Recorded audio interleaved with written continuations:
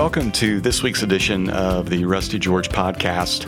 Every now and then something happens in our community or in our country and sometimes in our church that just requires me to have a conversation with our church and all the churches a part of our Real Life Church ministries.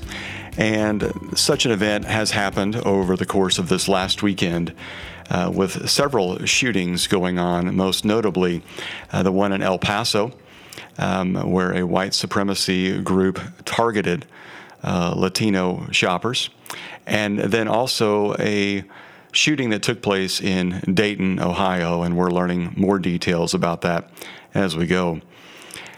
This is such a heartbreaking event and such a tragic event, but even more than that, it's an evil event, and one that is becoming increasingly more and more common. And I wanted to just take a moment to address the people that call one of our churches home and just address this question. How should we respond? As followers of Jesus, what is it we should do? What is it we can do? Sometimes when an event like this happens close to home, it's somewhat easier at least to figure out what to do. I remember when the shootings took place in San Bernardino, and we reached out to local churches there and prayed with people and offered support. And when the shooting took place in Las Vegas, we not only assisted in helping churches that were there, but we held a vigil here at our Valencia location for people in our community who were affected by the shooting. It's one thing to do that when it's local, but what do you do when it's far away? And for many of you who might be listening who are part of our audience on a weekend here at one of our locations, you might feel really bad about it, but you're not really sure what to do about it. And so I just want to address a few questions that you might be having when it comes to the news of these shootings. One is, how do we respond? Well, first of all, as a church, we just openly and outright condemn white supremacy. This is not the heart of God, and it never has been.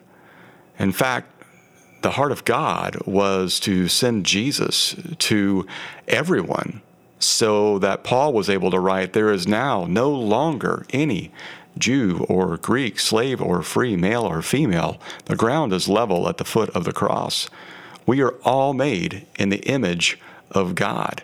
We're all sinners corrupted by the fall, and we are all, if believers in Jesus, one in Christ.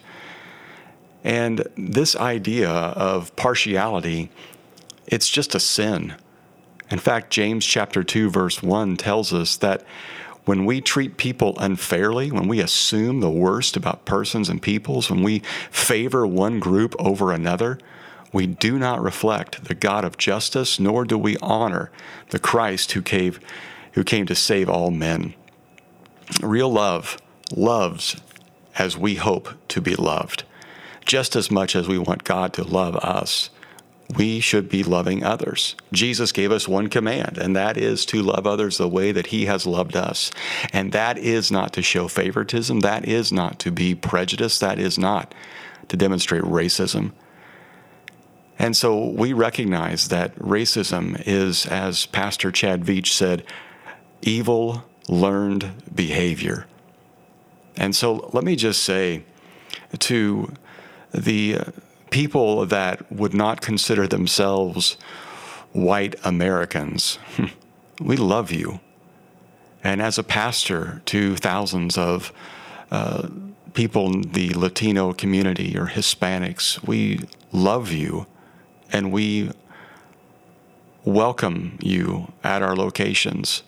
And maybe one of the ways you can respond in such a way, if you find yourself a white American feeling like, I don't support what this group has done, is to reach out to your Latino friends and say, how are you feeling through all of this?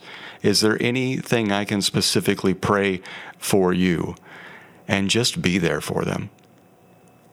A second question that often comes up is, why would God allow this? The age-old question of why do bad things happen to good people? It's a question that many of us have wrestled with in the course of our lifetime when any kind of tragedy comes about. And certainly at a time like this, people cry out to God and say, why would you allow this to happen? And you have to understand that when people are grieving, they ask this question, but no answer could ever help. But for those that aren't necessarily grieving, they're just mad, the answer that is true for all of us in situations like this is free will. The same reason that God would allow someone to do something good is the same reason God allows some people to do things bad. He gave us all creativity. He gave us all a brain, and sometimes we use that brain to solve a water shortage crisis, or sometimes we use that brain to cure a disease, but sometimes we use it to do evil and harm. And unfortunately, in this case, some people have chosen to do that. And so with that in mind, knowing that even though God did not cause this, but God can still redeem this. We often have heard the phrase, everything happens for a reason, and we think that's in the Bible, but it's not.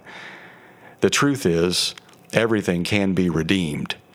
And with Jesus, there can be hope out of this awful situation. Which leads me to my last question that we often ask, and that is, how can I help? I'm reminded of the story in John chapter 11 where Jesus went to visit Lazarus, and specifically to attend Lazarus' funeral. Lazarus had been dead for a few days when Jesus showed up, and the first thing that Jesus does after he comforts Lazarus' sisters is he weeps. He wept when he recognized their pain and their suffering, and probably the knowledge of everyone's impending doom through death and even his upcoming death. And he wept in that moment over just the state of humanity. But then he prayed. And then he helped. He helped Lazarus come out of that grave. And he restored them to his sisters once again. Now, what can we do? We can't bring anyone back from the dead. We can't heal in that manner, but we can pray. We can pray for God to bring about healing in people's hearts, for God to unite communities, for God to put an end to all forms of racism, for God to bless our nation and its leaders to make right choices and decisions. Even if it's not necessarily the ones you would want, we pray for God's wisdom in these matters to do exactly what it is that God wants to do. So I thought I'd close our time together by reading a prayer that is so helpful in processing all of our emotions during this time. And I'd like to invite you to join me in praying this prayer on maybe a daily basis. And you can just play this prayer over and over again as we pray through this most difficult time in our country. Lord, in our shock and confusion, we come before you. In our grief and despair, in the midst of hate, in our sense of helplessness in the face of violence, we lean on you. For the families of those who have been killed, we pray. For the shooters, help us to pray, Lord.